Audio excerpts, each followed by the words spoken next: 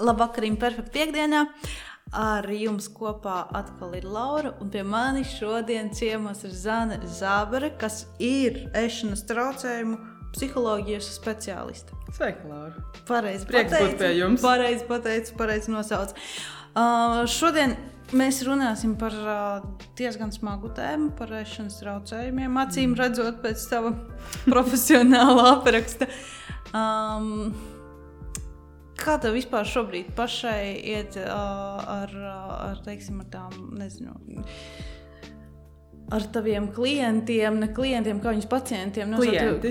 Klīnikā ir pacienti, Jā. privātajā sfērā ir klienti. Jā. Vai tev viņu ir pieplūdums, tā kā viņi ir vairāk pavairojušies daudzāki vai nē, vai visi tā kā ir bijis iepriekš? Pēdējo 2 gadu pasaules situācija pierāda gan pasaulē, gan arī manā privāta praksē, kad nepieciešamība pēc palīdzības ēšanas traucējumu gadījumos ir ļoti, ļoti pieprasīta šobrīd. Būtībā pie manis tikai tā ar nelielu, ar tādu kā gaidīšanas rindā var tikt, bet ir vietiņas, viņas laiks pa laikam atbrīvojās, bet pieprasījums tik tiešām ir bijis liels, cilvēkiem ir nepieciešama palīdzība. Visa Covid situācija ir izraisījusi esošu vai vecu pagātnes ēšanas traucējumu pastiprināšanos vai jaunu rašanos ļoti, ļoti izteikti. Tas jau vispār laikam psiholoģi, tai psihoterapeitu laukā vispār šobrīd ir tāds milzu darbs no visām jomām, ne tikai ēšanas traucējumi. Tā ir. Tas cilvēki tiešām cieši šajā laikā. Jā. Pat ja ne cieši, vienkārši ir nepieciešams atbalsts papildus. Jā. Ēšanas traucējumi. Vai tu vari drusku ieskicēt, kas tas īsti ir cilvēkam, kurš to plus mīnus saprot, bet kas īsti ir tas ēšanas traucējums? Jo mēs visi esam dzirdējuši gan anoreksiju, gan bulīmiju. Tas vairs nav svešvārds nevienam. Visi ir izpratuši, kas tas tāds ir. Vai ēšanas traucējumi ietver tikai šos 2 vārdus, vai tas ietver vēl kaut ko daudz citu apakšā, un kas vispār ir tas tāds tā kā komplekses jēdziens? Literatūrā ēšanas traucējumi ir, anoreksija, bulīmija un pārēšanās ēšanas traucējumi, kā tie 3 galvenie virzieni. Parādās arī citas apakšdiagnozes. Viena tāda pazīstamāka profesionāla vidē ir ARFID, kas saucās, kas ir tāds ļoti ierobežojošs, izvēlīgs ēšanas veids, kuram arī bieži vien seko ļoti izteikts svara zudums līdzīgi kā pie anoreksijas, bet ļoti daudz psiholoģiskie aspekti ir savādāk kā anoreksijā, vai ne? Kas ir ēšanas traucējums? Psihiatrijā tas ir viens no grūtāk ārstējumiem traucējumiem. Tie ir tik tiešām smagas saslimšanas, tie nav joki. Tās nav kādi pastāv stereotipi mazas meitenītes, kas grib būt modelis. Noteikti nē. Kas ir ēšana? Iztēlojamies, kas ir ēšana? Tas ir pats dabīgākais instinkts, kāds cilvēkam ir. Iztēlojies mazu bērniņu, kas piedzimst. Mums nav jāizstāst, mums droši vien iedomāties kādu draugu bērniņu vai savā pieredzē, vai ne, bērniņš, kas piedzimst tikko cilvēkam vai jebkuram dzīvnieciņam, ne viņš var pastaigāt, ne viņš var, daudzi pat neredz, astiņas vēl nav vaļā, ne viņš var kontrolēt, kā viņš iet uz toaleti, ne viņš var parunāt. Nav neviena cita spēja klātesoša, kā atrast mammas pupiņu, vai tas ir dzīvnieciņiem, vai arī mazam cilvēku bērniņam atrast mammas krūti. Ar to es gribu teikt, ka ēšana ir visdabīgākais un primārākais instinkts, kas mums ir, lai to salauztu. Pie anoreksijas gadījumiem neēst, pie bulīmijas gadījumiem pārēsties, pārspīlēt ēst, kas arī nav veselīgi, un pēc tam no tā atbrīvoties, atkal sako neēšana vai ne, un bada stāvoklis, pie pārēšanās ēšanas traucējumiem pārēsties tiešām slimīgās pakāpēs, tātad dzīvībai bīstamās pakāpēs, vai ne, lai salauztu dabīgu ēšanas ritmu, vajag daudz vairāk kā vēlmi izskatīties kā vienai meitenei no plakāta. Tās ir tik tiešām dziļi psiholoģiski pārdzīvojumi, bieži vien arī traumas. Bet tā ir tāda kā vēlēšanās izbeigt dzīvi, drusku jau uz Brīnišķīgs jautājums. Kas ir ēšanas traucējums? Kādu funkciju pilda ēšanas traucējums? Man tas tik tiešām liekas brīnišķīgs jautājums. Es domāju, ka mēs arī to dienā es nodarbojos ar to savā privātu praksē, vai ne? Kādu funkciju pilda tos ēšanas traucējums? Tas ir viens no atslēgu jautājumiem, kā saprast sevi un patiesībā kā sākt atvesļošanās procesu, jo ēšanas traucējumi ir funkcionāli traucējumi. Viņi, atšķirībā no daudzām citām saslimšanām, izpilda kādu funkciju cilvēkā un ko tas cilvēka dzīvē, vai ne? Un ko tas ietekmē.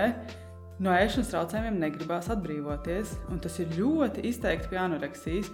Un šīs aspekts padara anoreksiju par vienu no visgrūtāk ārstējamām saslimšanām vispār, jo vai mēs varam iztēloties kādu citu slimību, no kā mēs negribētu atvesaļoties, bet anoreksijas pacients negrib atvesaļoties. Tikai pie kritiskiem brīžiem un stāvokļiem viņi sāks meklēt palīdzību. Visbiežāk anoreksijas pacients atved kāds cits, vai tas ir kāds ģimenes loceklis, kāds tuvais, vai ne? Ratos gadījumos nāk arī paši cilvēki, un tas ir brīnišķīgi apsveicam un ļoti, ļoti drosmīgs gājiens, vai ne? Kad jau pašam saprast, tas ir pa grūti, tas ir neciešam dzīvot ar anoreksiju, vai ne? Ēšanas traucējumi ir funkcionāli traucējumi, tie izpilda funkciju. Kādu? Tu jautāji, vai tas ir arī veids, kā pārtraukt dzīvību. Ir gadījumi, kad jā, tas tāds ir. Bieži vien ēšanas traucējums, lai kontrolētu emocijas, lai nomāktu emocijas, ir īpaši dusmas. Viena no visbiežāk sastopamākajām emocijām pie ēšanas traucējumiem ir apspiestas dusmas. Es mikrofonu priekšā rādu pēdiņas, ka tā ir sliktā emocija, ko mēs sabiedrībā pazīstam, kas ir dusmas. Tas ir piedzēries vīrs mājās baltā tanktopā, kas grib sist savu sievu. Tā mēs mūsu sabiedrībā redzam dusmas, vai ne? Dusmas ir aizsarga reakcija. Patiesībā ļoti vērtīga emocija, vai ne? Arī nevajag iet un sist un nevajag bļaut, un nevajag arī apspiest. Dusmām ir jābūt kaut kur pa vidu, bet ja tikai vienīgais, ko cilvēks uzaugot un arī savā pieaugušā dzīvē ir dzirdējis, ka dusmas slikti, nepareizi un apkaunojoši, ne? Visa veida ēšanas traucējumi palīdz apspiest dusmas, vai ne? Viņš izpilda funkciju, bet, diemžēl, tā ir ļoti nāvīga funkcija, tāpat kā līdzīgi kā alkoholisms, narkotikas, vai ne? Tas ir kaut kas tev palīdz uz īsu brīdi, ēšana, pārēšanās, vēmšana vai pārēšanās, vai ne? Anoreksija, bulimija un pārēšanās ēšanas traucējumi uz īsu brīdiņu palīdz tikt galā ar šo problēmu, bet rezultāts var būt tik tiešām smags. Jā. Es skatoties intervijas, gatavojoties arī daudz, kur minēja, ka tā ir arī tā kā atkarība. Ka tu nevari vairs no tā cikla iziet ārā, ka vēl tikai vienu reizi būs tā vemšana, vēl tikai vienu reizi, vēl tikai 1 kilogramu mazāk. Tas ir kā atkarību raisošs faktors. Tas arī man bija tāds atkarības. Jā, ir speciālisti, kas ēšanas traucējums liek zem atkarības modeļa, viņas salīdzina. Es esmu viens no šiem, kas pievienojās šim modelim, savulaik es to pētīju dziļāk, vai ne? Līdzības ir ļoti daudz. Tas nav tieši tas pats, un 12 soļu programma, kas tur visā pasaulē pazīstam, strādā ar dažādu veidu atkarībām, vai ne? Tik labi nepalīdz pie ēšanas traucējumiem, pie anoreksijas ir tīpaši, pie bulimijas nedaudz labāk varbūt, bet savas līdzības tur ir tik tiešām. Labi, atkāpsimies no visa šī atpakaļ. Tu pati arī piedzīvoji ēšanas traucējumus 11 gadus atpakaļ. 15 gadus atpakaļ. 15 gadus atpakaļ. Nu jau pat vairāk, man liekas, bet jā, lai vai kā. Kurā brīdī, kas vispār notika, kā tu no tiem traucējumiem tiki vaļā un uzkāpi uz šī ceļa, ka tu jau esi palīgs citiem, ka tu citiem palīdzi dzīvot tālāk? Kas notika? Es nezinu, saprotu, ka to nevar tā izstāstīt, tas ir garš dzīves stāsts, bet kaut kādos tādos varbūt pa tādiem punktiem, kas notika, kā tu no tā izkļuvi ārā un cik ilgi tāds varbūt prasīja tikt prom no tiem traucējumiem. Jā.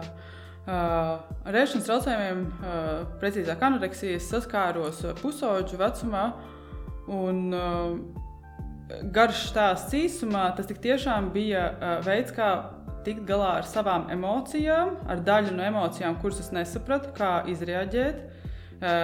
es esmu emocionāls cilvēks un kā emocionāls jaunietis, iztēlēs, ka tas vispār kaut kas pilnīgi jauns priekš tevis. Es daudz jūtu gan laba, gan arī slikta, vai ne? Ļoti daudz informācijas priekš viena jauna cilvēka, vai ne? Un daļa no tā, daļa funkcijas, ko pildīja mans ēšanas traucējums, bija tikt galā ar šīm emocijām, līdzīgi kā es minēju par tām dusmām, vai ne? Jo kas notiek? Tad, kad nēd, patiesībā tu nejūti neko. Tā nav rekomendācija nevienam, kas klausās, bet tas ir, lai mēs mēģinātu saprast cilvēks, piemēram, kas mums ir apkārt. Tad, kad nēd, tad nejūti neko. Tu jūti tikai badu. Ko izraisa bads? Automātiski reakcija ir tu koncentrējies uz vienu lietu, uz ēdienu. Tā ir dabīga cilvēka reakcija, izdzīvošanas reakcija. Es jūtu badu, es aizmirstu visu citu pārdzīvojumus, sāpes, uzdevumus, skola vai ne, par ko kļūt nākotnē vai ne. Es koncentrējos uz vienu lietu, uz ēdienu. Kaut kur tas ir ļoti atvieglojoši un patīkami. Man arī šo stāstīja puisis, kad es strādāju Londonā klīnikā, brīnišķīgs 17-gadīgs jauns vīrietis, vai ne. Viņš man stāstīja, ka tieši tā bija, ka vienā brīdī viņš saprata, vienkārši ir pat traku, ir pat daudz, man no mamma, no manas prasa to, es no savas pats gaidu to, kuru skola, kuru universitāti, kā pabeigt eksāmenis, tik daudz, kā viņš teica. Viņš vienā brīdī teica, ka es vienkārši nolēmu koncentrēties uz to vienu, jo visa bija pa daudz un es netiku ar to galā. Tā arī līdzīgi aizsākās mani ēšanas traucējumi. Tajā laikā un bija arī salauzta sirds, pirmā mīlestība, izklausās jau romantiski, bet tajā laikā nemaz tik romantiski nešķitu, vai ne? Kā arī man vēl tāds aspekts bija, kad es nezināju, kā par to runāt. Man kaut kur bija tā kā man par to pastāstīt, vai ne? Un tad es diezgan apzināti, kāpēc es šo daļu stāstu, lai salauztu šo stereotipu, ka cilvēkiem patīk tas, kas iznāk ārā no anoreksijas, vai ne, kad es iztīšos baigi skaisti, vai ne. Es apzināti zināju, ka es iztīšos briesmīgi. Es zināju, ka es tā kā nojautu, kas notiek, ka nēd, tu paliec tāds mazs, kaulains, pelēks ar izkritušiem matiem, viegli dzeltenā krāsā, jo aknas atsakās, vai ne. Es kaut kur to zināju, un tas izklausās tik dīvaini, vai ne. Tā ir kā tu pats izvēlies. Bet tu biji jau nonākusi tā kā līdz trakam kaut kādam posmam, kad tu esi kaulains un traki bāls cilvēks? Tāds noteikti bija mans plāns, līdz kam es nonācu, to es paturēšu pie sevis. Man patīk, ka tu to jautā, jo tas ir ļoti cilvēcīgs jautājums, un cilvēkiem gribās zināt šīs detaļas, bet kāpēc es kā profesionāls vairs viņas neminēšu, tāpēc, ka es zinu, ko piemēram, anoreksija, kas klausās, jeb cilvēks, kuram ir anoreksija, viņš klausās, viņš var izdarīt nevajadzīgus secinājumus par to, ko es varu pastāstīt. Tas pats attiecās uz jautājumiem, teiksim, cik es ēdu, ko es ēdu, cik es svēru, vai ne, cik ilgu laiku es biju slima, cik ilgu laiku.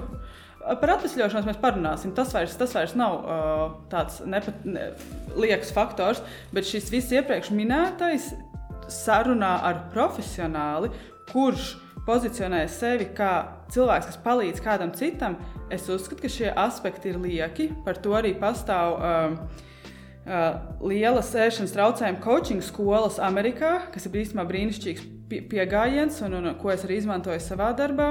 Un vārds coachings ir daudz savādāks, kā mēs viņu esam nolietojuši šeit latviešu publikā, vai ne? Vai vispārējā publikā, ka tam nav nekāda saistīta ar pilnīgi citu lieta.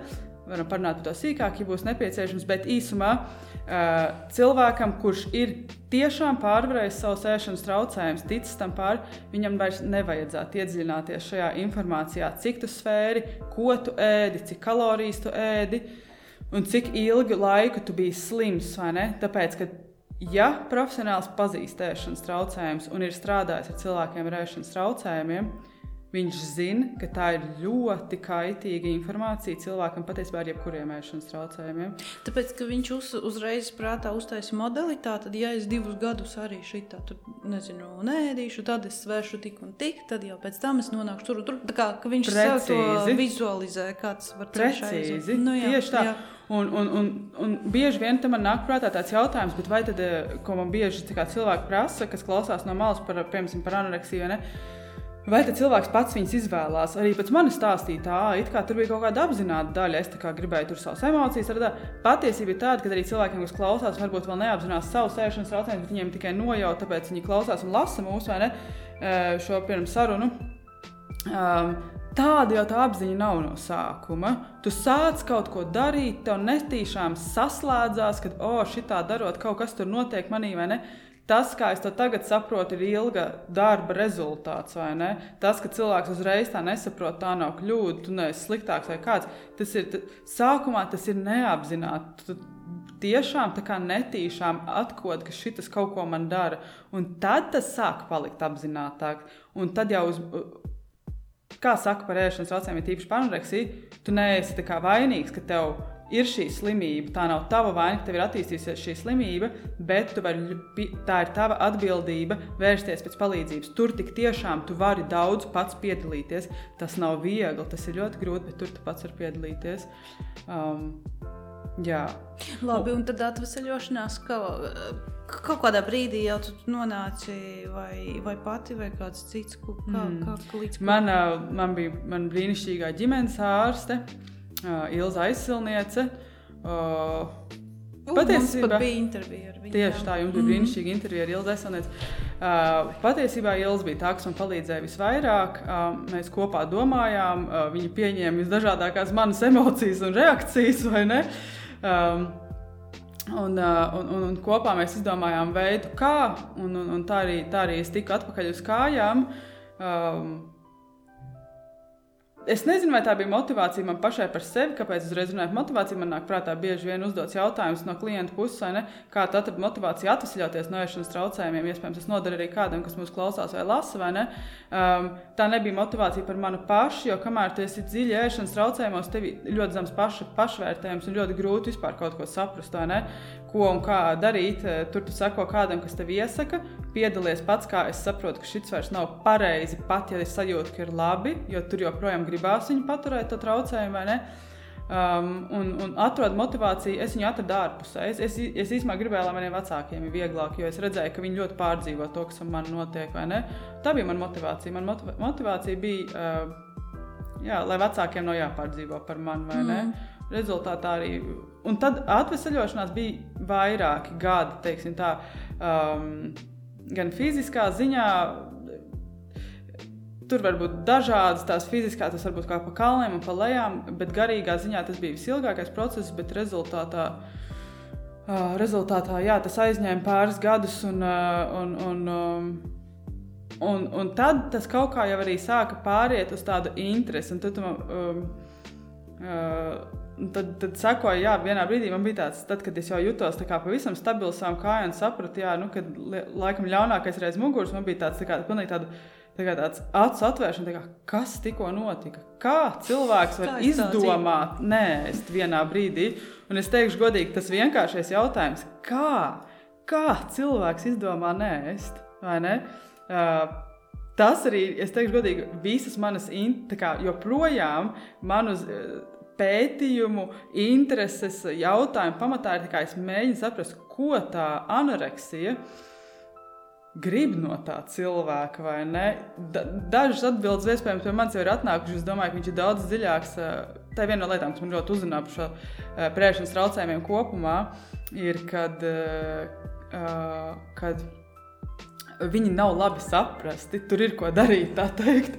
Es klausos un domāju par to vispār pietiekami daudz runā sabiedrībā, par to, kā izprot cilvēki, neizprot, es īsti nezinu, jo, būtībā pēdējos gados vairāk runā par šīm tēmām, bet vienalga, tie, kas ar to nesaskaras, tā viņi arī baigi neko daudz arī nezinu vairāk. Tievs, tā kā neko jau vairāk tu neesi izpētījis, kā cilvēks no malas. Un īstenībā, man liekas, ka man šis jautājums būtu jāuzdod tev. Tā kā pilnīgi kā cilvēkam skatītājiem no malas vai runā gan, jo man jau liekas, ka es par to runāju visu dienu, katru dienu, jo tas ir mans darbs. Man tā neliekas, ne. Es par to lasu, es par to redzu internetā, vai ne? Un to es pēdējo reizi sapratu, ka es klausījos, es īsti nezinu. Es jau visu laiku par to klausos un lasu un runāju, bet... Man tā tā, ja es tagad pilnīgi abstrahējos, man liekas, ka nē. Es tā ikdienā baigi neredzu kaut kādus tur rakstus kaut kādos portālos vai kad cilvēki vai kaut kādi influenceri par to baigi runā. Tas, ko es esmu dzirdējis, ir jā, kad arī no klientiem vai ne, kad ir par maz joprojām informācijas, tieši latviešu valodā arī kvalitatīvas informācijas vai ne. Daram, ko varam, tāpēc es esmu šeit šodien uz šo sarunu. Runājam, tad jau tās lietas virzīsies uz priekšu. Es domāju, kāda vērtība, kāpēc es nāku un runāju par tām lietām, ir tāpēc, ka es arī savā sarunās parasti mēģinu kliedēt pieņemtos stereotipus par ēšanas traucējumiem, visa veida anoreksiju, bulimiju un pārēšanās ēšanas traucējumiem. Kāpēc? Tāpēc, ka stereotipi ir tas, kas aptur cilvēks nāk pēc palīdzības. Piemēram, nav noslēpums, ka ar anoreksiju slimo arī vīrieši un puiši, jauni vīrieši. Ne? Londonā, kad es strādāju, katrs 10. pacients, un tas bija pacients, jo tā bija slimnīca, kurā es strādāju, kā psihologa asistents, tajā laikā vēl katrs 10. bija puisis, vai ne? Līdz ar to, un, protams, literatūra un pētījumi pierāda, ka puiši slimo Latvijā. Diemžēl pie manis vēl nav atnācis neviens vīrietis. Tieši man pat bija jautājums, jo man arī man ir asociācija, ka tā ir kaut kāda 11-gadīga meitene, kas ir pacients. Jā, un tas ir ļoti cilvēcīgi, kad ir tāda asociācija, jo patiesībā ēšanas traucējumi ir visizplatītākie pusauģu vecumā jaunu sieviešu vidū, vai ne? Bet tas nenoliedz, ka traucējumi izplatās arī starp vīriešiem. Un te runājot par šiem stereotipiem, vai ne, es pieņemu, ka varbūt Latvijā ir vēl spēcīgāk šis, es nezinu, kā to nosauc, tāds vīrišķais, tāds, ne jau, ka tas ir slikti, tur arī ir savs skaistums, vai ne, bet varbūt tur, nepieļaut, kad es drīkstu, nepieļaut to, ka es drīkstu par to runāt, bet noteikti ir kāds vīrietis un jauns puisis, kas arī ar to saskarās, un es tiešām tā kā no sirds gaidu, kad savā kabinetā arī kādu, ne jau tāpēc, ka es ceru, ka kādam būs, bet es ceru, ka kāds, kuram ir, viņš saņems drosmi vērsties, vai ne? Vērsties pēc palīdzības. Latvijā vīrieši vispār maz runā par emocijām, joprojām. Un tā jau arī ir saruna par savu iekšējo sajūtu un stāvokli. Tā ir. Bet par tiem stereotipiem. Viens stereotips ir tas, ka tā ir kaut kāda modeļu slimība, ka tā ir jaunu tīneidžu meiteņu slimība. Tās, kuras sevi vēl nav pieņēmušas, nav iemīlējušas, tā tālāk un tā tālāk. Vai tas tā ir? Vai tomēr arī var būt 40-gadīga sieviete, kurai ir ēšanas traucējumi, kurai rodas? Ēšanas traucējumi var būt pilnīgi jebkurā vecumā, bet viņi ir izplatītāki ap vecumu, kad notiek pārmaiņas, un tagad es runāšu tieši par sievietēm, jo vīriešiem šajos vecumi nav tik... Pirmais ir pubertāte viņiem ir, bet viņiem nesako... tik izteikti menopauze kā sievietēm, vai ne? Bet tieši par sieviešu populāciju runājot, viņi ir visizplatītāki ap pubertāti, kad sākās mēnešais un ļoti izteikti mainās ķermenis, un ap menopauzi, kad notiek līdzīgas izmaiņas ķermenī, vai ne? Tikai, protams, savādāk. Bet tad sanāk, ka sieviete sevi tā kā nevar pieņemt to, kas var viņu tur notiek? Daļēji, noteikti. Ēšanas traucējums, es saku, ka ir kā sīpols. Viņā ir ļoti daudz, sīpols, viņam daudz kārts, vai kā kāposts, vai ne? Noteikti grūtības sev pieņemt, grūtība, visādas bailes, patiesībā tur var būt. Bet tad, kad tu man prasi par šīm sfērām, kas ir tā kā daļa no stereotipa, vai ne, modelēšana, tur balets, vai ne, arī profesionālais sports, ar citur ļoti izplatīti ēšanas traucējumi, vai ne, to nevar noliekt, ka tā ir vide, kas liek papildus uzsvaru uz vizuālo tēlu, tīpaši ļoti smalku vizuālo tēlu, vai ne? Tāpēc, protams, ka tur ir izplatīta ēšanas traucējumi, modelēšanā ļoti izplatīta ēšanas traucējumi, tieši anoreksija, vai ne? Arī bulimija, bet tas nenozīmē, ka tas ir tikai tur izplatīts, vai ne? Bet varbūt labi vien ir, kad kaut kur tas tā kā ir... kad ar kaut ko tas ir sācies. Nu, labi, tas ir kļuvis par stereotipu, bet vismaz tas ir kaut kā nesis gaismā. Te es labprāt kliedēju to stereotipu, vai ne? Arī, kad tās noteikti nav tikai modelis, ar ko es strādāju ikdienā, vai ne? Vai dejotājs, vai daļslidotājs, ko pēc olimpiādas arī, ko mēs noteikti varējām lasīt plaši, sīki un plaši internetā, vai ne? Jā. Bet ar ēšanas traucējumiem var saskarties jebkurā vecumā, bet ir savas izteiktākas iezīmes, protams, jā. Bet tas mainās ar laiku, teiksim, arī kaut kādas modeļu tā industrija, tas jau arī mainās mūsdienās. Mūsdienās vairs netiek pieprasītas tik tādi lieli skali, tik tievas sievietes un kaut kādas tādas tā kā formīgākas formas tiek akceptētas uz žurnālu vākiem, parādās apaļīgākas sievietes. Vai tas drusku neiet uz kaut kādu labāku pusi jau? Tīri no tādas industrijas. Es esmu optimists. Man liekas, ka noteikti ir kaut kādas pozitīvas iezīmes. Jā. Tieši tā, ka ir lielāka dažādība. Tāpat laikā es arī strādāju ar sievietēm, kas ir no modeļu industrijas, vai ne? Un tomēr tur joprojām saglabājas šis vecie ierastie parametri, vai ne? Un arī īstenībā otrā galā, kur ir it kā pieņem meitenes ar sievišķīgākām formām, vai ne?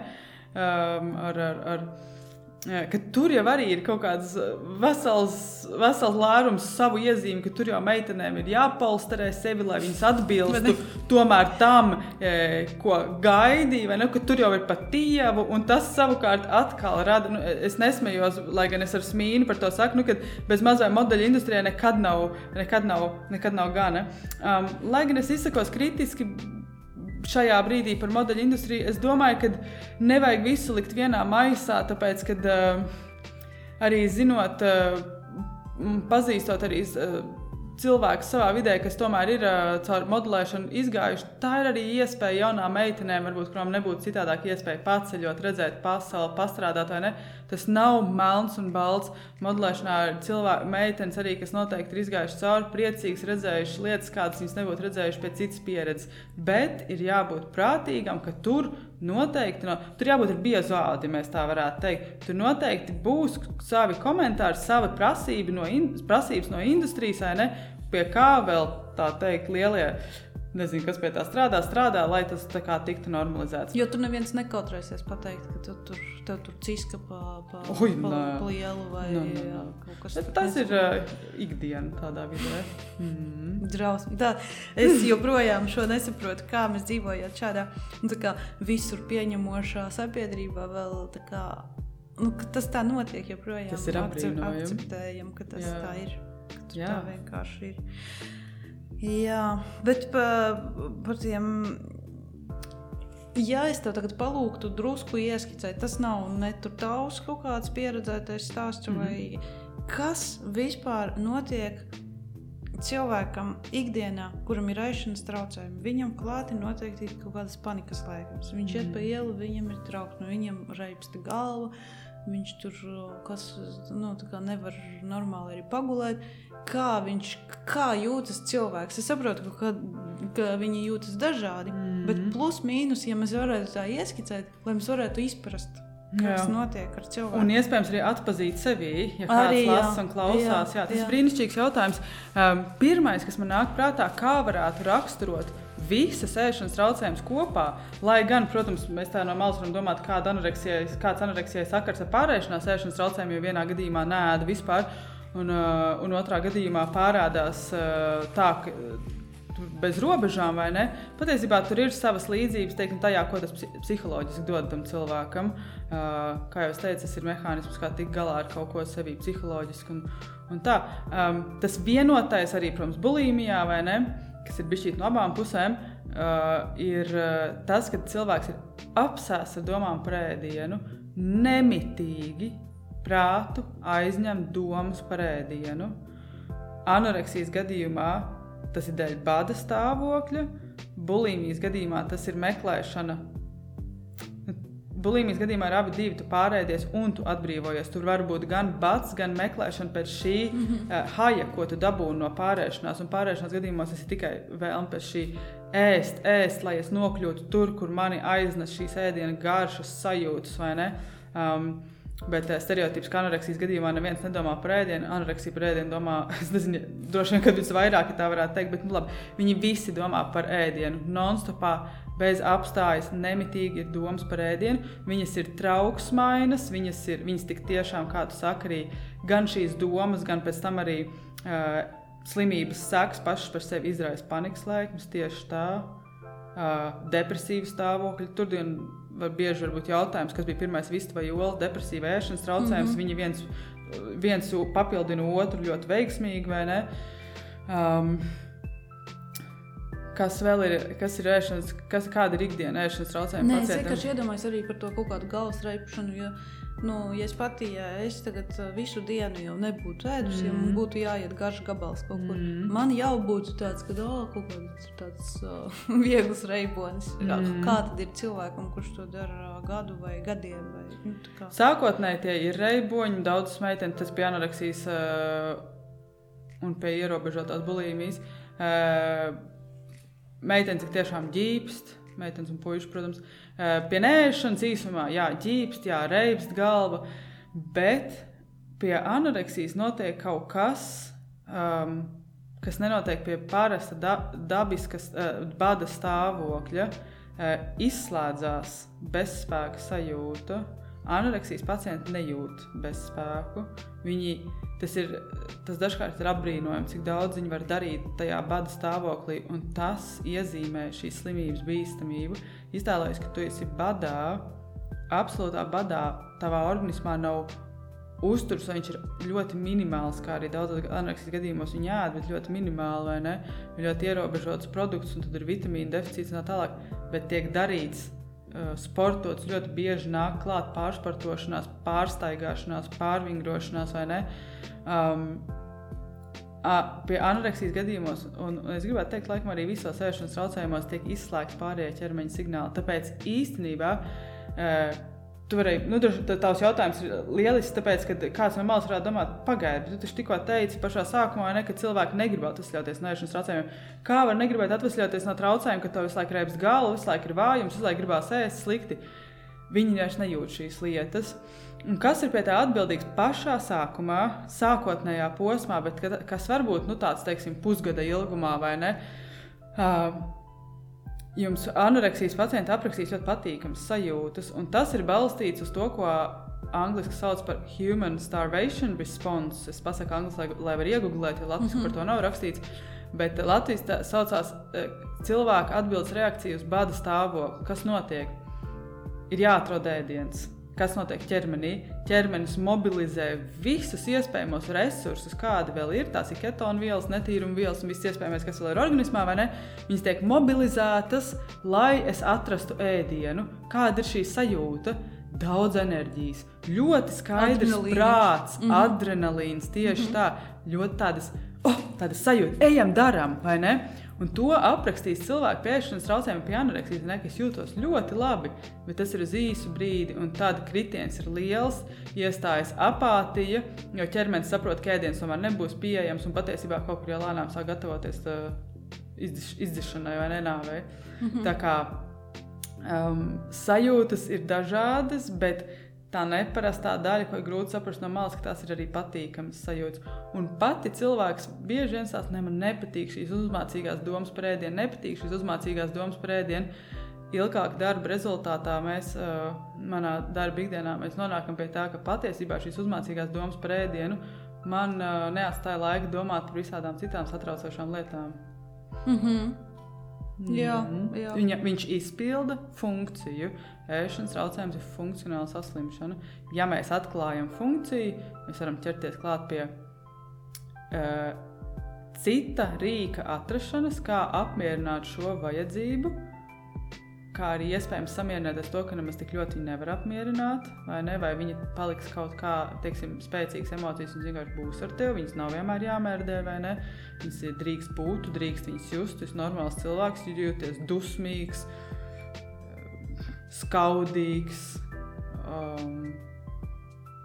greizsirdīgs. Es mēģinu iztēloties tās, kas ir negatīva konotācija mūsu sabiedrībā, kas patiesībā ir pilnīgi normāls reakcijas. Cilvēciskas reakcijas, vai ne? Bet tu minēji, ka būtībā bieži vien šo cilvēku atved uz terapiju, nevis viņš pats atnāk, bet vai tas cilvēks uzreiz pieņem palīdzību? Vai tad nav tā, ka viņam vēl ir kaut kāds tāds bloks, kad es nemaz šito pats negribu, man viss ir fine. Tā kā es dzīvoju savu dzīvi, man savā ķermenī viss ir normāls, nezinu, visiem pārējiem redzēt kaut kas nepatīk. Vai tur vēl nav sākumā kaut kāds tāds posms jānoiet, kamēr tas cilvēks pats atveras un sāk par to aizdomāties? Pilnīgi taisnība, tieši tā arī ir, un tas ir ļoti izplatīts pie anoreksijas tieši. Pie manis atved, man šobrīd tieši prātā nāk jaunāks meitenes, galviņu noliekt uz leju, runāt negribās, acīs skatīties negribās, viss, ko mamma saka blakus, nav patīkami, vai ne? Un tad mēs mierīgi runājam. Es ar viņu runāju kā ar cilvēku, nevis kā ar slimnieku, bet viņš ir cilvēks. Un es teikšu godīgi, es esmu ļoti pateicīga Dievam par to, ka man ir kaut kāda tāda saprašanās ar jauniešiem, ir tīpaši, kad ir tas lielais noliegums un nevēlēšanās par to runāt. Es domāju, ka arī šī manas pašas pagātnes pieredze man neļauj aizmirst, cik grūti ir būt tajā brīdī, un ka tik tiešām vislielākās bāzes, ka tagad no apakšas izraus šo drošības paklāju, kas ir tas ēšanas traucējums. Jā, viņš ir bīstams, vairāk kā skaidrs, bet viņu tā nevar raut ārā un necienīt to, ka tas cilvēks uz viņu ir balstījies kādu laiku, vai ne?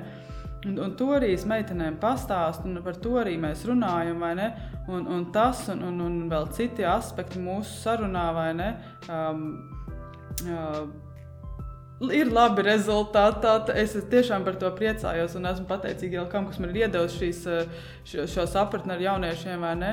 Bet kaut kā veiksmīgi mēs pārvaram, manā pieredzē mēs pārvaram šo sākotnējo aizturu un nevēlēšanos ar to strādāt, vai ne?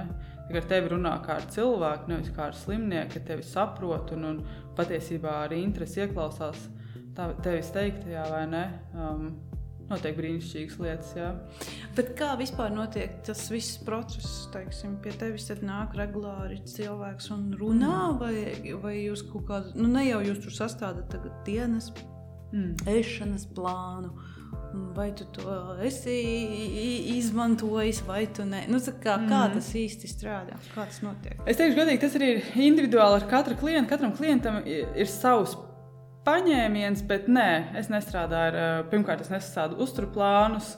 Man ir ļoti interesants secinājums pēc savas atvesaļošanās tieši, un tagad jau turpmāk strādāšanas, jau pieredze strādājot ar daudziem citiem cilvēkiem, kad ēšana normāla, es varētu teikt vārdu veselīgi, bet tas nenozīmē tas, ko rāda Instagramā vai televīzijā, ko baltu salātu un viens vistas gabals pa virsmu, tas nav veselīgs. Normāli, es saku, normāli, tā kā pie vecās mammas, vai ne? Kas tur bija dārzenīši, gaļas gabaliņš, kartupelīši, normāls ēdiens. Un zupiņa vienmēr. Zupiņa, žāri to īsto buljoniņu, vai ne? Un kādu smuku frikadelīti iekšā, vai ne? Vai ja kādam ļoti gribās veģetāro frikadelīti. Bet tā kā normāla ēšana atnāk dabīgi, tad, kad tavs prāts ir mierā. Tas ir mans, tā teikt, tāds mantra vai sauklis tam, ar kā es strādāju, kad es esmu absolūti pārliecināta, tad mēs sakārtojam domas, prātu un emocijas, veselīga ēšana, normāla ēšana sako dabīgi, un manā praksē tas pilnībā pierādās ar klientiem. Mēs ēdienu nekoncentrējamies. Ja kāds grib, mēs pakoncentrējamies, bet ēšanas traucējums pats par sevi ir sāsināts, anoreksija tīpaši, bet patiesībā viss ir sāsināts, trauksmains, apsēsts skatiens par domas par ēdienu. Visu laiku ir ēdiens. Priekš kam vēl par to runāt sesijā? Mēs runājam par to visu, kas uztur šo mehānismu, vai ne? Un tad, kad tam ir palīdzēts, vai ne? Tad, kad ar to ir atrasts miers, tad arī, un tad gan vajag tur bieži vien, lai atgūtos no ēšanas traucējums, tad vajag tīri tāds praktisks paņēmiens, pazīstot ēšanas traucējums. Tur ir jāzina, teiksim, kā tikt ārā no tā, ko anoreksija, bulimija vai pārēšanās ir uzbūrus, kā tavu ikdienu, ne? Tur porcija izmēra un tādas lietas, bet, tās jau tādas detaļas ir. Un ir klienti, kam vajag Ir klienti, kam gribās svērties, ir klienti, kam negribās svērties, vai ne? To es prasu katram viņam pašam. Jā. Bet ir arī otra puse.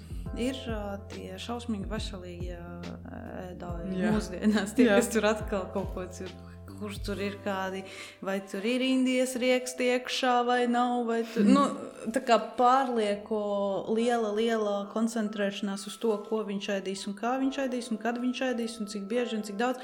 Vai tas arī nav uzskatāms drusciņi jau par tādu kā atkarību no ēdiena? Tad jau arī tu visu laiku domā par to, kura salāta lapa ir svaigāka un kura vitamīniem bagātāka un tā tālāk. Profesionālajā literatūrā to jau sauc par ortoreksiju. Tam ir vārds apsēstībai ar, tagad es atkal lieku pēdiņas mikrofonu priekšā, veselīgu ēšanu. Patiesībā tā ir tāda apsēstība ar ļoti tīru un kontrolētu ēšanu, ko es domāju ar vārdiem tīru, tas ir jāatzīst, ka tas ir vairāk no tādas ēšanas traucējuma valodas, vai ne?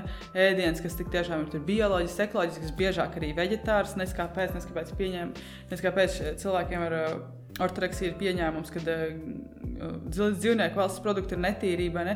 Tā ir tā balss, kas galvā saka tīrs, netīrs ēdiens, vai ne? Tā ir ortoreksija. Garš stāsts īsumā, viņš ir ļoti līdzīgs mehānisms kā pie anoreksijas.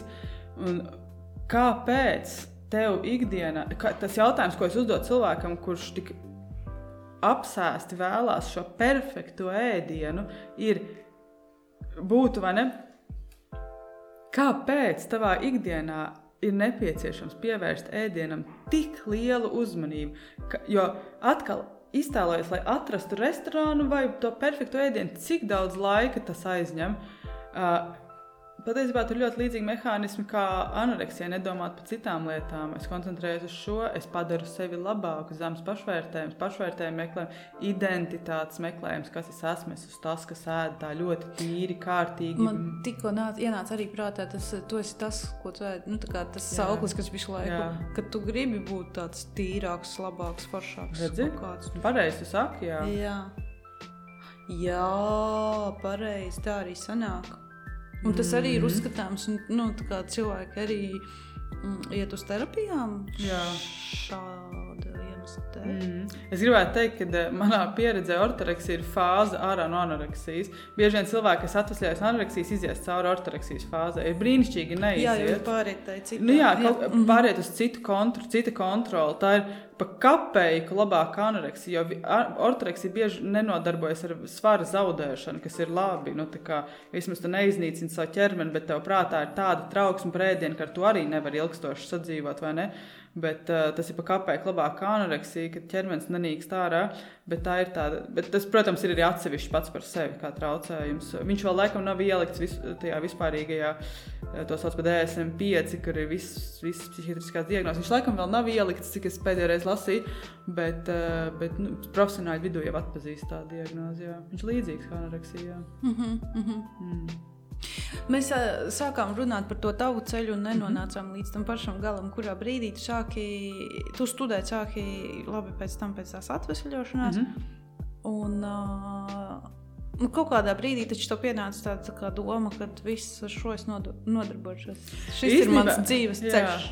Īstenībā pirms psiholoģijas studijām es jau vairākus gadus biju vesela, un jau tad es tā kā savu izglītības ceļus varētu viņu saukt. Man dažkārt gribās teikt, ka viņš ir bijis 10 gadus garš, ne? Viņš sākās 5 gadus pēc tās atvesļošanās, kad tad man parādījās tas jautājums, bet tad jau man bija, es jau vēl nebiju universitātes vecumā. Es arī tur pāris gadus nestudēju vēl. Es tagad to laika karti tik perfekti neatceros, vai ne? Bet tas jautājums, kāpēc cilvēks vienkārši izdomā neēst vienā brīdī, jau manī radās vairākus gadus pirms universitātes, un tad es vēl tik tiešām nesaistīju, ka es to iešu un darīšu. Man liekas, ka es jau pat nezinu, vai es psihologos stājos ar tādu apzinātu domu, ka šito es strādāšu, bet tāpat laikā visos savos psiholoģijas studiju gados, jebkurš darbs, kā viņi tur saucās, bakalaura darbi vai ne, starpkursu darbi, visi darbi bija par ēšanas traucējumiem. Pilnīgi jebkāda aspekta pētīšana par ēšanas traucējumiem, vai ne?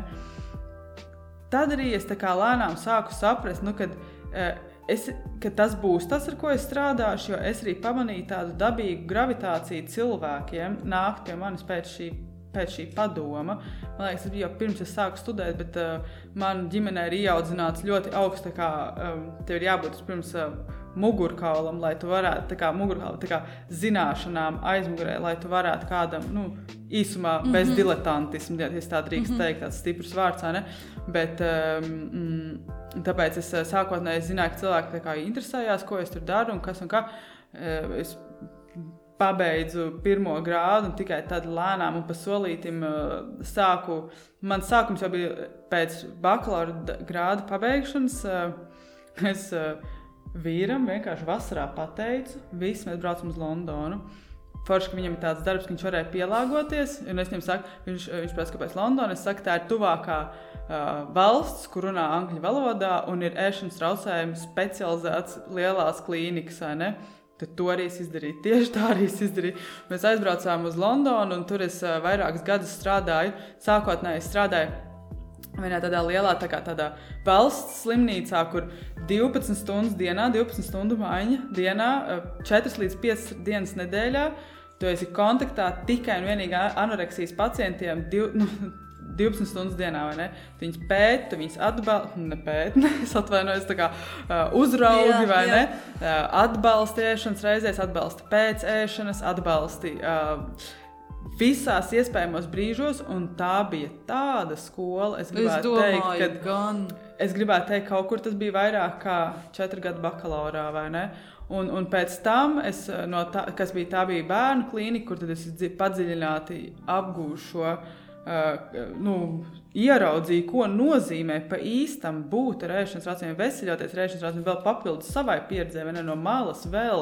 Es pat nezinu, grūti aprakstīt, cik daudz meitenes es redzēju tajā laikā, vai ne. Es gribētu teikt 100, es nezinu, es neskaitīju. Un tad no tās klīnikas, kas bija tāda lielā klīnika, es pārgāju ļoti smalku tādu privātu klīniku, vienu no jaunākajām privātu klīnikām Londonā, pašā Londonas centrā, kur ārstēties maksāja 10,000 paundi, ja tas būtu aptuveni, skatoties pēc inflācijas, vai kas te tagad notiek, 13,000 līdz 15,000 eiro mēnesī ārstēšanās. Un tad es tā domāju, ka es tur gāju strādāt, un es arī, man tur arī pieņēmu, es tā domāju, te gan es uzzināšu kaut ko jaunu, kaut ko spīdošu, jo tāda klīnika, tādas cenas, tad jau tā jābūt, ne? Es negribu būt nepateicīga, jo tā pieredze bija fantastiska, bet es joprojām vairāk redzēju, ko varētu uzlabot. Jā. Un tas arī bija laiks, kad es atradu šo coaching piegājienu. Es gribu mūsu klausītājiem, lasītājiem tiešām tā kā atzīmēt, ka tam nav sakars ar to, kas tagad notiek starp influenceriem, un kas ir tāda, mazliet tāda, es gribētu teikt, mānīšanās, vai nekā apskatīt vienu. Tā kā bezmaz vai arī sabiedrība neuzticās tam. Šitas jaunais coachs, Jā, diemžēl šis vārds ir nolietots. Es domāju, ka tiešām ir kāds, kas zem šī vārda dara labu darbu, bet ir jābūt diezgan prātīgam ar šo vārdu vai ne ar šiem, tā teikt, profesionāļiem zem šī vārda. Un tāpēc es mēģinu no viņa tā kā attālināties pēc iespējas, bet es joprojām izmantoju šo Amerikā attīstīto piegājienu, kas tik tiešām ir angliski saucās Eating Disorder Recovery Coaching, un kas tur ir tas savādākais piegājiens kā tīrā psiholoģijā, kas, protams, ir man pamat izglītība klīniskā psiholoģija, kas ir papildus šajā coaching piegājienā, ir tas, ka tu ļoti delikāti iesaisties ar savu pieredzi, ļoti delikāti, un tikai tiem klientiem, kas to atbalsta, bet viņi nākot pie tevis zina, ka tāds arī tas pamats, vai ne? Tu ļoti delikāti iesaisties to. Visvairāk tas ir, nevis ar vārdiem man tas ir bijis, bet tik tiešām ar savu sapratni no klienta sapratni, vai ne? To var sajust, kā arī coachings ir mazliet tāds vairāk runājošs, aktīvs, aicinošs, kā tīrā psiholoģija. Esot tur šajā privāta klīnikā, es patiesībā redzēju, ka tas kas tur, lai neizklausās augstprātīgi, bet tas, kas tur pietrūk, jo tur vēl lai gan visdažādākos jaunākos psiholoģijas modeļus tur atbalstīt, šis modelis tur nebija atbalstīts, un tad arī mūsu ceļi šķīrās. Un tad man bija skaidrs, pašai jādara. Un tad tu atgriezies Latvijā? Un tad Covid mūs atved uz Latviju. Tas Covid visiem tos likteņus ir samainījis. Bet es gribētu teikt, tas bija vienkārši brīnišķīgs brīdis. Ne par to, ka Covid rezultātā jau ļoti kaitinoši un daudziem cilvēkiem ļoti traģiski, vai ne? Bet tik tiešām tas mūs atved atpakaļ šeit. Un tad es sāku sākumā attālināti, vai ne? Par cik jau viss notika attālinātajā laikā. Un tā tas tā kā aizgāja, un kopš tā laika, kopš atgriešanās ir bijusi pilna praksa, vai ne? Pateicība Dievam par darbu. Bet iedomājies, ja tu nebūtu pat izgājis šitam visam cauri, tu nekad noteikti nebūtu aizgājis šādā profesionālajā virzienā. Es nevaru teikt nekad, var arī aiziet noteikti, bet nav tās izpratnes laikam par lietām. Tu vari tā kā just līdz, bet tu īsti līdz galam neizproti to cilvēku. Es domāju, ka ir speciālisti, kas tik tiešām ar kaut kādām īpašu vēlmi saprast. Es esmu lasījusi par tādiem piemēriem un arī runājis savā ikdienā, kas tiešām nav paši saskārušies, bet iespējams saskārušies savā tuvā lokā. Viņi arī labi saprot un tik tiešām labi atbalsta cilvēkus ar ēšanas traucējumiem. Es noteikti nevispārinu. Un interesantā kārtā ir cilvēki, kuriem ir ēšanas traucējumi, kas negrib tūmā sev redzēt cilvēku speciālisti, kam arī ir bijis. Tāda arī ir. Un viss ir kārtībā. Katram ir savs, tāpēc mēs pasaulē esam. Heitoši tās visas. Nē, tā ir specifiski. Taču tas ir ļoti normāli. To psihologi zina, ka ne jau katram tu patiksies, un tāpēc ir vairāk, vai ne? Un ne katru tavs modelis uzrunā, bet manā pieredzē tas ir pilnīgi tā kā tāds tā kā highway, tā kā ātrais ceļš uz ļoti tuvu kontaktu. Tas, kad tu pats to atceries, un tur ir tā rezonance ar to, ka klients uzreiz, viņš zina, ka tu zini. Bet tu vari neteikt, ka tas ir bijis ar tevi. Man tā klienti teikuši, es zināju, ka tu zini, kas tas ir, vai ne? Un tur ir kaut kas, tas tik tiešām, lai cik grūts un tumšs nebūtu bijis tas laiks, es nevaru nebūt pateicīga tam, ka tas bija un pateicība, paldies Dievam, arī beidzās, vai ne? Bet tas ir tik tiešām liels palīgs man šajā darbā. Man ļoti patīk tas piemērs, kā kļūt par speciālistu kādā jomā. Viens variants ir, kā kļūt par speciālistu uzkāpšanai Everestā, vai ne? Viens piemērs ir paņem pats un uzkāp Everestā. Tu atzīmē pierakstu un izēju un izdari un saproti, kā to izdarīt. Ok, viens variants. Otrs variants ir, tu sēdi mājās, ērtā, siltā dīvānā un lasi visu iespējamo literatūru, izanalizē, izsecini, zinātniski pārbaudīt literatūru, kā vislabāk ir uzkāpt Everestā. Tas ir otrs speciālists veids, vai ne? Bet laikam visjaudīgākais ir, ka tu izdari abus divus. Tu uzkāp pats, izanalizē un uzkāp pats. Vai ne? Man patīk šis piemērs. Es nevispārinu, bet man viņš patīk. Jā. Labi, tu atgriezies Latvijā, tu sāksi tagad pati. Sāc pati to, kas tā ir, privāta praksa? Privāta praksa, jā. Kā tas notiek? Ko tu Facebookā uztaisi lapu? Es būšu. Nāciet. Kurš tagad uzreiz tā zina? Kurš nāk? Kā tas vispār attīstījās? Cik tas bija viegli vai grūti? Tas ir brīnišķīgs jautājums. Es šito nebiju pirms tam tev iekļāvis, man vienkārši viņš tagad radās, bet man liekas, ka tas ir tāds arī. Tas jau arī ir vispār par kaut kādu uzņēmēju darbību cilvēkiem, kas klausās. Kā tu sāc pats kaut ko darīt? No kuras puses? Sākotnēji man bija jāpārvar, nepatika likt bildes ar sevi Instagramā. Un interesanti, bakalaura grādu beidzot, es veicu pētījumu par to, kā sociālajā mēdī ietekmē ēšanas traucējumu, specifiski anoreksijas attīstību. Garš stāsts īsumā ļoti, jo tu vairāk izmanto specifiski Instagram, jo lielāka ir iespēja, ka tevī attīstīsies domas, kas līdzinās anoreksijas domām. Tad es domāju, labi, ejam tā kā briesmonim vēderā. Labi, es netēlošu māti Terēzi, protams, man pašai pirms tam bija Instagram konts, man jau var patikt tur paskrolot un paskatīties lietas, kas absolūti nevar darbu saistīts. Bet es to sāku Instagramā, jau vēl esot Londonā, vienkārši likt bildes ar portretu, kas ir tas, kas ir jāredz, lai tas ir cilvēks, ar ko tu runāsies vienā kabinetā vai viens pret viens sesijā Zoomā, vai ne? Tev ir jāredz kaut kāda seja, vai ne? Jā. sarunāja fotosesiju, sabildējāmies, sāku rakstīt, kas ir tas, ko es daru.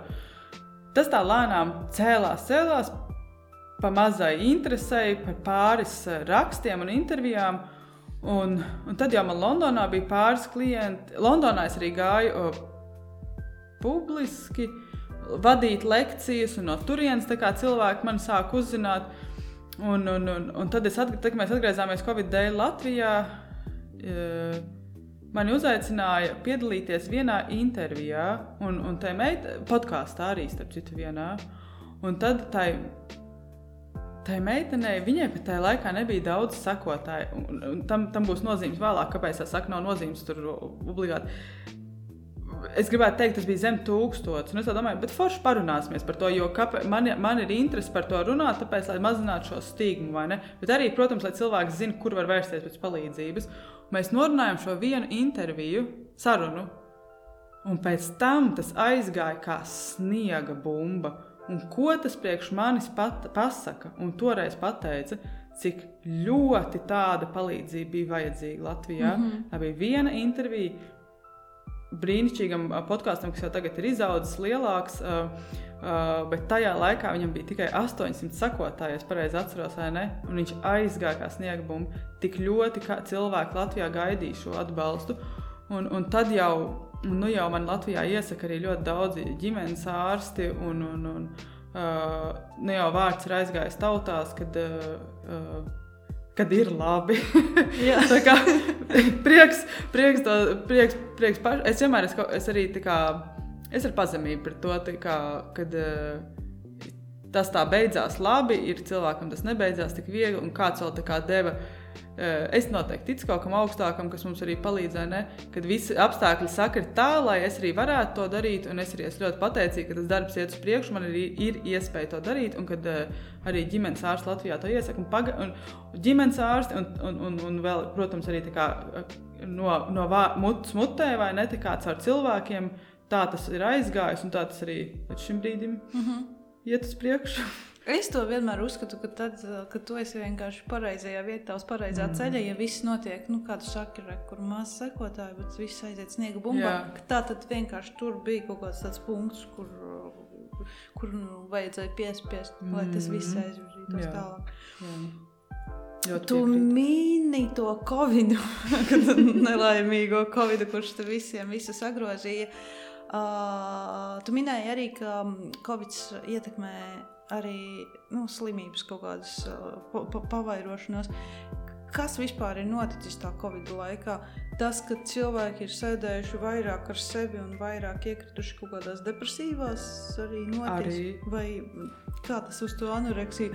Bet atkal, no otras puses, tu jau esi daudz vairāk, tā jaunā meitene, pieņemsim, daudz vairāk ir ģimene, un tā ģimene daudz vairāk viņu var redzēt, ko viņi tur ēd vai nē. Un iespējams, tas arī ir faktors, kas ir tā kā vecākiem palīdzējis, tā kā bērnus sūtīt pēc palīdzības. Bet, pirmais, kas man nāca prātā, kad prasīja, ko Covids izdarīja, man nāca prātā tik tiešām jaunās meitenes vairāk, vai ne, pusauģu vecumu, bērniem trūk struktūras, trūk notikumu. Tā kā, tas ir burtiski tas, ko es dzirdēju sesijās.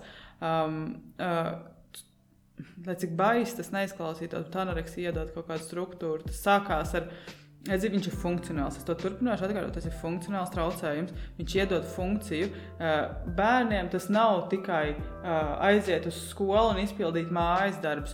Tur ir skolotājs, tur ir starpbrīži, tur ir draugi, tur ir socializācija. Tas ir daudz. Skola ir ļoti nozīmīgs posms bērnu attīstībā, vai ne?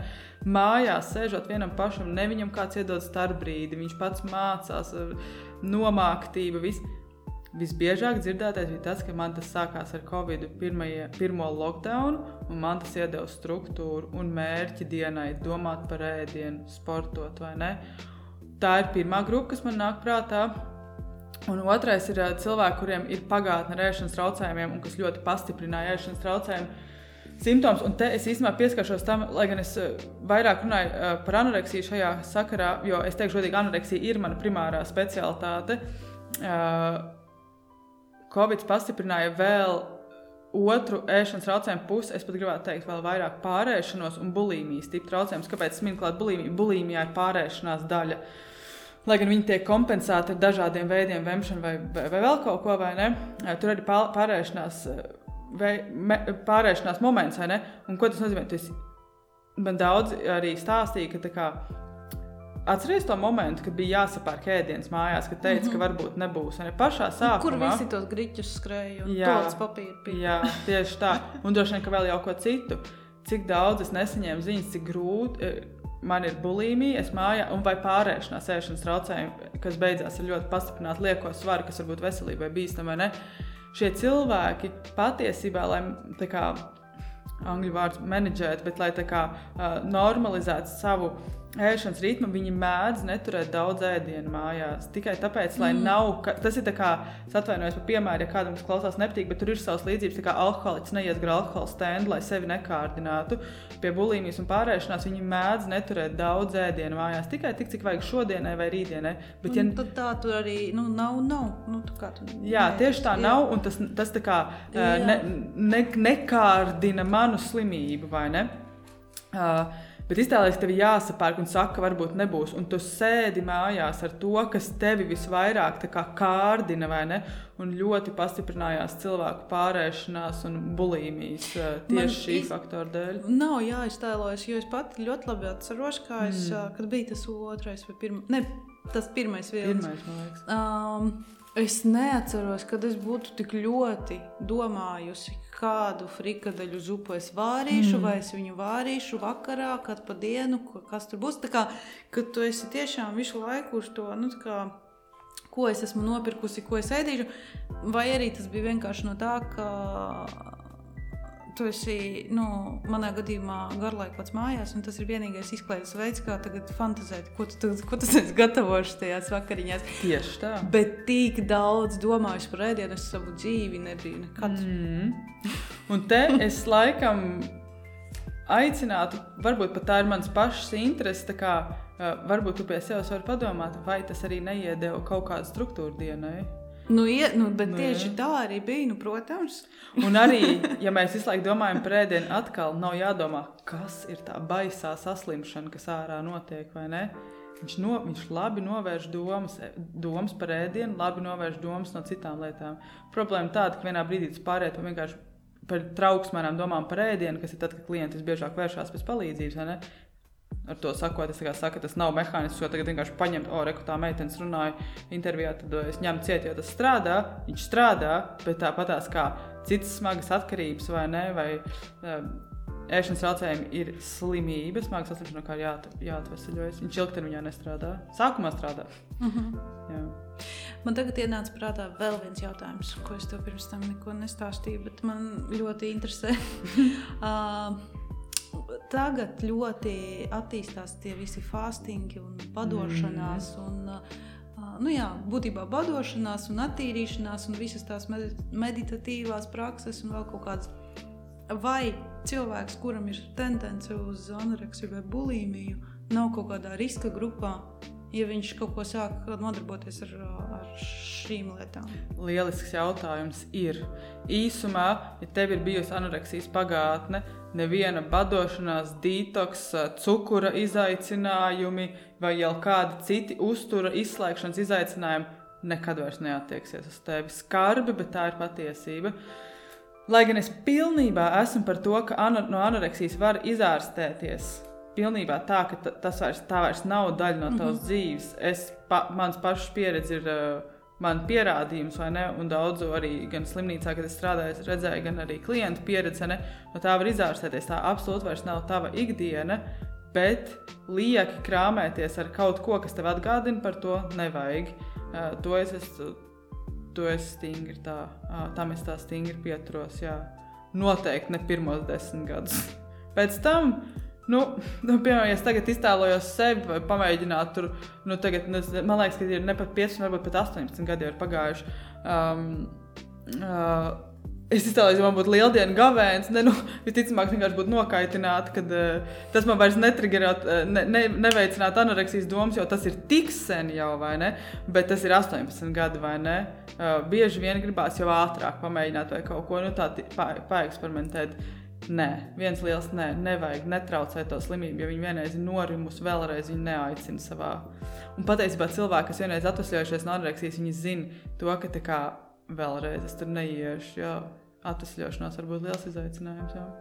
Kā ir apkārtējiem, nezinu, ģimenei, draugiem, viņiem nav tāds kaut kāds, nezinu, nerunāt par šīm kaut kādām konkrētām lietām, vai tieši, es pat nezinu, kaut kāds tur par to ēdienu, tā kā nekoncentrēt uzmanību uz tām lietām, vai tur nav tāds kaut kāds, kā atbalsta grupa no ģimenes un draugiem. Sākotnējā stadijā tas ir ļoti svarīgi, jā, ka ģimene izvairās no...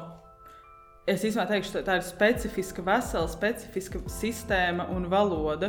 Īstenībā mani ļoti interesē tāds termins vai tāds pētījums kā specifiska anoreksijas valoda, jo tas, ko es ar to domāju, tā ir specifiska valoda, ko klients, kuram ir anoreksija, ko viņš domā, sakot ar savus vārdus, kas mēdz būt savādāk, ko domā cilvēks bez anoreksijas, un kā viņš saprot to, ko citi cilvēki saka.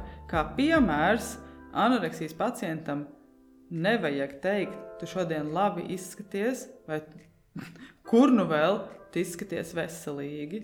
Tas ir gluži kā modele. Arī, jā. Ir kāds, kas tam būs ok, bet es pilnīgi varu iztēloties sevi tajā laikā. Es taču negribu tā izskaties. Es pilnīgi kaut ko citu gribēju pateikt ar savu ķermeni vai kaut ko, īsumā anoreksijai ir sava valoda. Es to esmu novērojis darbā ar klientiem un pati savā pieredzē. Un es vēlos padziļināt to pētīt, jo jā, tik tiešām ir ļoti daudz, ko ģimene var darīt mājās. Sākotnējā fāzē tas nedaudz var izklausīties tā kā tāda staigāšana uz olu čaumalām, bet patiesībā tas vienkārši ir atbalsts, tiešām izvairīties no zināmas valodas, zināmiem vārdiem, varbūt sarunām pa kalorijām, svaru un tā tālāk. Jā, slimība it kā ierobežo citu cilvēks, bet varbūt tā ir laba arī tādas ģimenes valodas tā kā attīrīšana, vai ne? Varbūt vispār mēs pat daudz par to runājam savās ģimenēs par svaru un tādām lietām, ne? Varbūt cilvēku vērtība tomēr slēpjās kaut kur citur, nevis idealizētā izskatā un uzturā. Jā, ir daudz lietas, ko vajag ievērot, un to arī mēs tā kā sesijās, teiksim, ja pie manis vēršās, teiksim, kā ģimene, tad mēs arī to varam runāt, kā palīdzēt savam, vai tas ir jebkuram līdzdzīvotājiem ar ēšanas traucējumu, esot jau mājās. Ļoti daudz var darīt. Bet tādas īpašās tā kā terapijas vai grupas tieši tiem cilvēkiem, kas ir blakus vecākiem, notiek vai nenotiek? Ir. Šitajā bērnu klīniskajā universitātē, tajā, kas ir Juglā psihiatriskajā nodaļā, tieši ir grupa, ja es nemaldos reizi 2 nedēļās tieši vecākiem, viņi vēl pēdējiem šobrīd arī notiek attālināti. Ja es pareizi atceros, viņi arī ir bez maksas, kur runā ar vecākiem kur vecāki vienkārši var runāt, padalīties savām domām. Teikšu godīgi, neesmu piedalījusies šajā grupā. Es zinu, ka man pāris klienti vecāki piedalās šajā grupā. Man jāpjautājas, kā tur ir vai ne, bet man pašai arī bija doma Covid tajā vienā pauzē, kad likās, ka tulīt viss ies beigām, kas bija tā pirmā vasara pēc, ne? Es ar kolēģiem arī bijām jau uzsākuši darbu pie šādas grupas izveidas, bet tad privātais individuālā klienta darbs aizgāja tādos apjomos, vai ne, kad neatlika laiks šai grupai. Starp citu forši atgādināja. varbūt vajag atkal pacelt šo projektiņu, vai ne? Jā. Tātad apjomos aizgāja klienti. Klienti ir dažādi, ar saviem tādiem stāstiem, tad viņiem noteikti kaut kā jāiet kā personiski visiem cauri. Tas nav tā kā pēc kaut kādas vienas grāmatas, tad tev tagad būs šitas punkts, tad tas viss ir tāds, smags darbs. Kā tu pati no tā atpūties, atbrīvojies, iztīri galvu, ko tu dari? Es lasīju vienā no intervijām Happy Whispers, man liekas tajā, kad tu ļoti novērtē dabu, tu dodies pie dabas. Jā, daba ir neatņemama sastāvdaļa. Man ir vecāku mājas laukos, es esmu arī uzaugusi tajās vecāku mājas, tā kā daba un mežs tīpaši man ir ļoti tūs. Daudz tuvāks, piemēram, kā jūra iet mežā. Tas ir tas nomierina tā kā nekas. Mazliet mazāk romantiski, man arī patīk iet boksēties reizi nedēļā. Jā, nedēļas nogalē man patīk aizbraukt pie dabas vai kādreiz arī dabā iet ir brīnišķīgi, bet man patīk arī būt īstai, lai no malas neizklausās tik ideālistiski. Viena no man mīļākajiem veidiem, kā atpūsties pēc garas darba nedēļas, ir gulēt dīvainā un skatīties filmas. Brīnišķīgi. Tas ir viss, ko es daru. Tas jau arī ir forši, tas ir smadzenes atslēgšana. Tieši tā, es vienkārši atslēdzu smadzenes, jā. Un skatos kādu filmu un atpūšos, un arī patiesībā atpūtinu ķermeni, jo ķermenis arī piedalās visā, teiksim, psiholoģijā tas sauc par telpas noturēšanu, vai ne? Man patīk iet dabā, man patīk šādi pajogot, bet būsim arī reāli, man patīk gulēt uz dīvānu, vai ne? Atpūsties, pat ārā spīd saule, un reiz nedēļā seju boksēties, kas tiešām palīdz tik galā ar tām intensīvākajām emocijām. To visu sakot, ka tad, kad es esmu bieži dzirdējuši šo, kad tev noteikti ir ļoti smags darbs. Es zinu, ka arī ir psihologi vidē cilvēki, kas strādā ar ēšanas traucējumiem, tiek uzskatīti tādi, ka tad noteikti jāņem puse ir, tā teikt, klienti ar cita veida traucējumiem. Man ir 100% cilvēki tikai ar ēšanas traucējumiem. Es vienmēr saku, tā ir vienkārši medus mājas priekš manis. Man ļoti patīk mans darbs. Ļoti. Es no viņa nogurstu, bet es arī no viņa ļoti piepildu kaut ko sevī. Man neaprakstām patīk darīt to, ko es daru, ar interesi iet un būt ar saviem klientiem. Un patiesībā tur arī zinkārība. Tā kā es zinu kaut ko par ēšanas traucējumiem, es gribētu teikt, ka es droši vien zinu pat tīri foršu apjomu, vai ne, bet tas, ka tā slimība līdz galam tomēr nav saprasta, vai ne, ar zinkāri katru dienu iet klausīties to stāsts. Jā, tas nevienmēr ir viegli, bet man ļoti patīk. Man ļoti patīk mans darbs. Tas jau pats galvenais, ja var pateikt, ka ļoti patīk. Nevis, es tur varu labi nopelnīt, tas jau, kur tas strādā.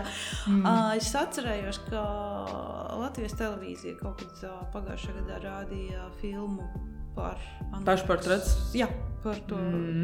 Jā, un tur filmas beigās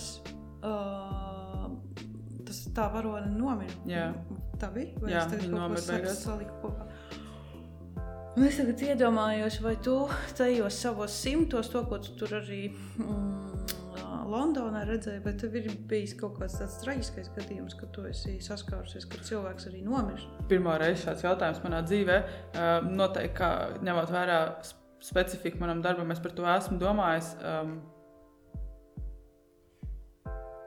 Tajā pateicība Dievam, kad nē, es vēl neesmu.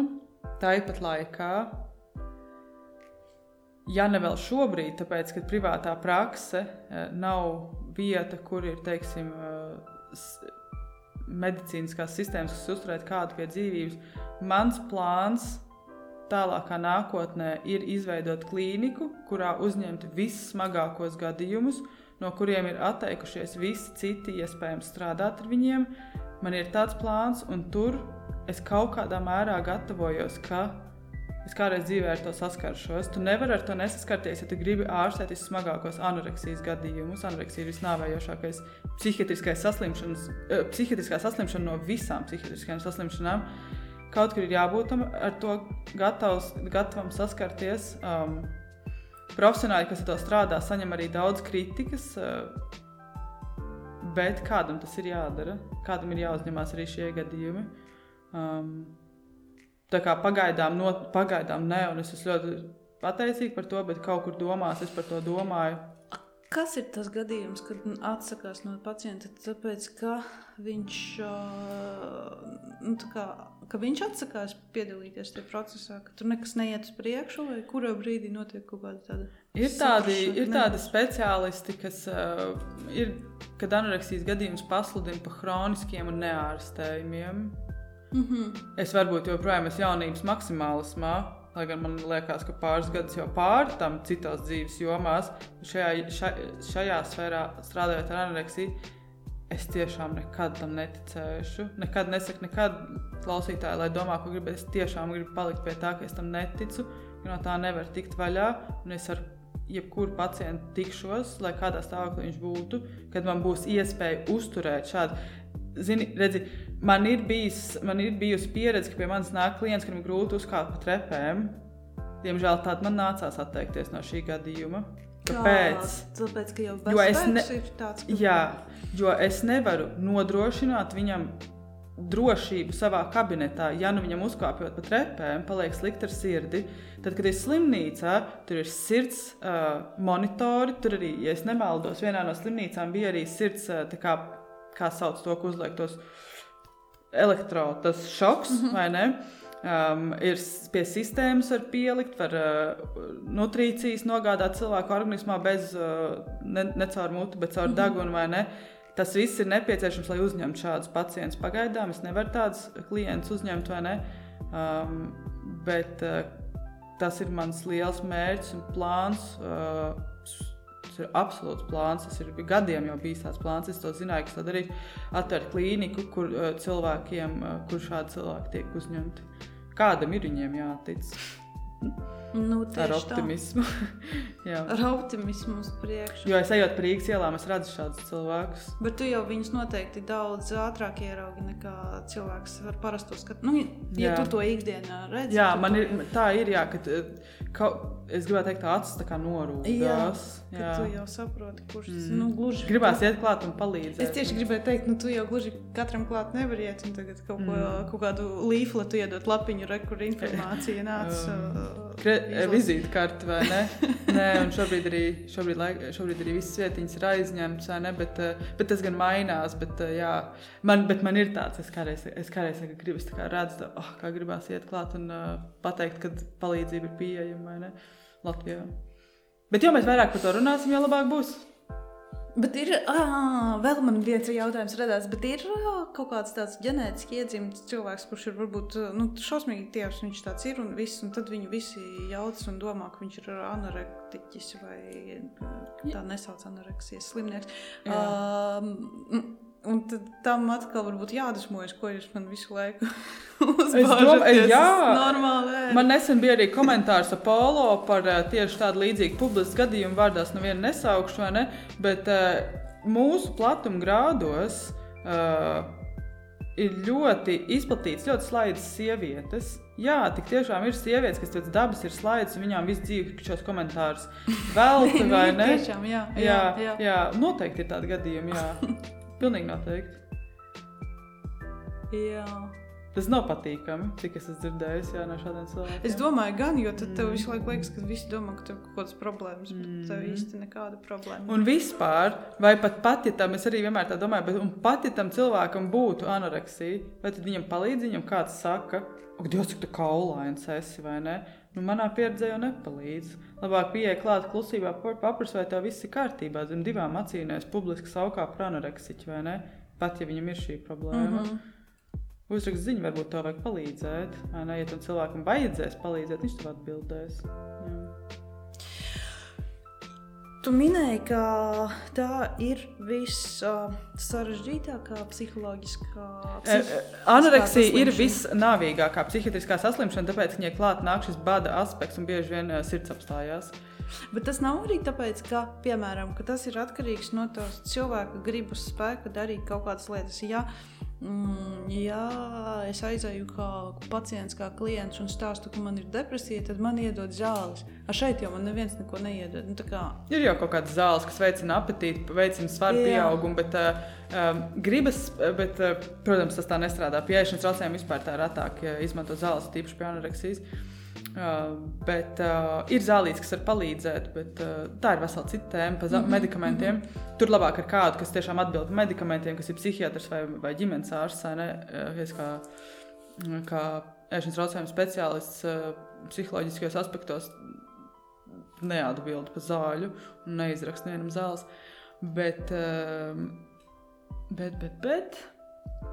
tā, vakars izskrēja man no galvas. Man pašai izskrēja no galvas, ko es par to, ka pieņemsim depresijas gadījumā izraksta zāles, šeit neviens neko neizraksta, ka te būtībā ir ļoti liels gribas spēks.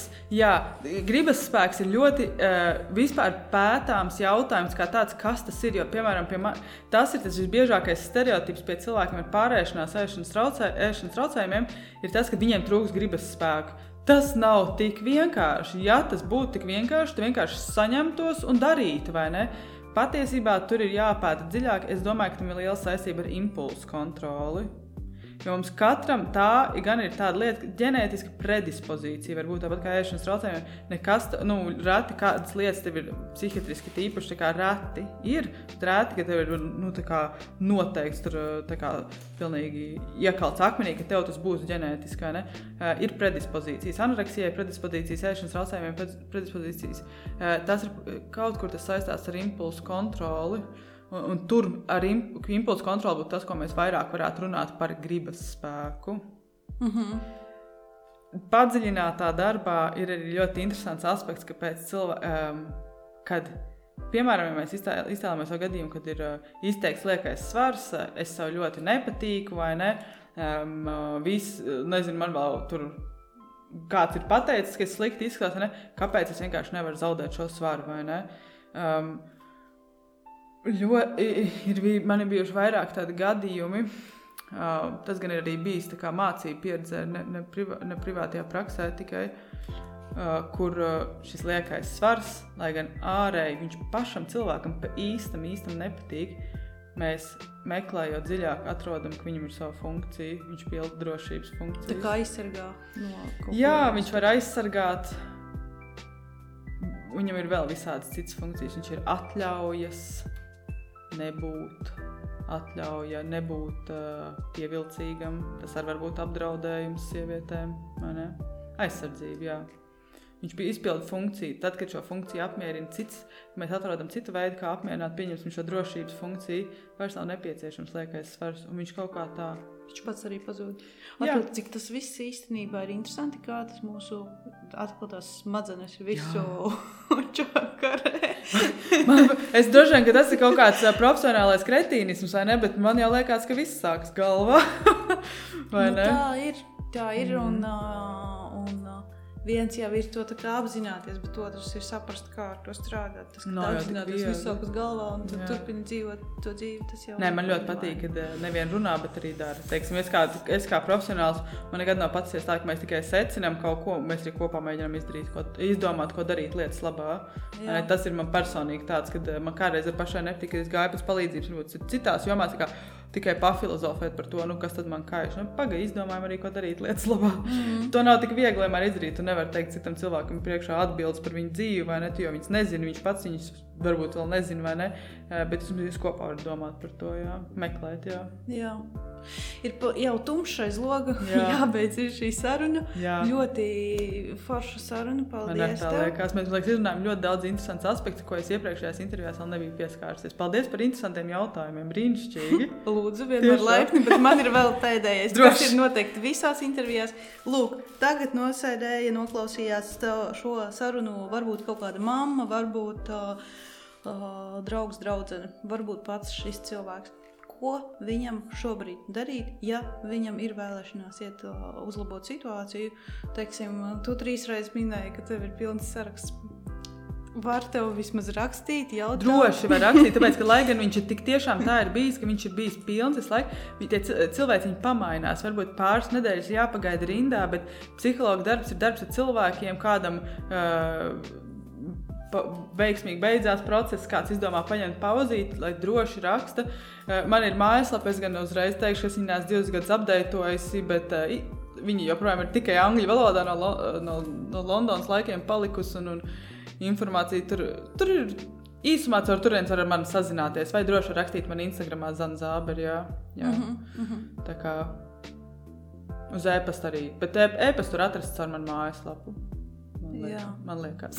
Es esmu strādājis pēdējos 2 gadus intensīvi. Iegūlējiet Zana Zāberi un droši rakstiet, bet vēl ko var darīt ir vērsties pie savu ģimenes ārsta. Viņš arī var ieteikt, tomēr, kur iet, ko darīt. Latvijā ir vēl, tieši tā arī tajā jauniešu bērnu klīniskajā universitātē var atrast, tur ir labi cilvēki, kas arī var palīdzēt, vai ne? Noteikti es neesmu vienīgā un man nav... kā sauc to sindromu, ka liekas, ka tu esi vienīgais, kas var palīdzēt, vai ne? Latvijā ir labi cilvēki, ir arī psihologi, kas nespecializējas uz ēšanas traucējumiem, kas arī var palīdzēt runāt. Pirmais ir, es aicinu tos cilvēkus, kas klausās, tā kā runāt laipni ar sevi pastāstīt kādam citam, kopā padomāt, kur var atrast, kā man palīdzēt, vai ne? Jā. Bet laikam vairāk tomēr tas ir mammām, jo tāds 13, 14 gadīgs, lai nonāktu līdz kaut kurienai runāt, tur... Oi, bet man ir tik brīnišķīgi tēti, kas ar mani sazinās.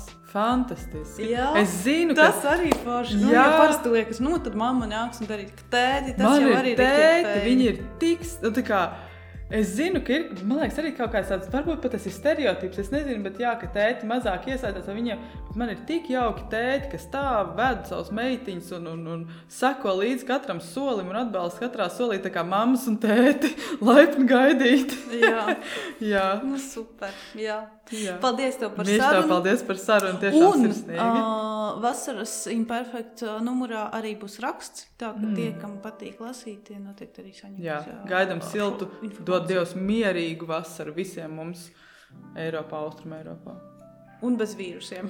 Nu jā, tas laikam iet zem miera. Jā.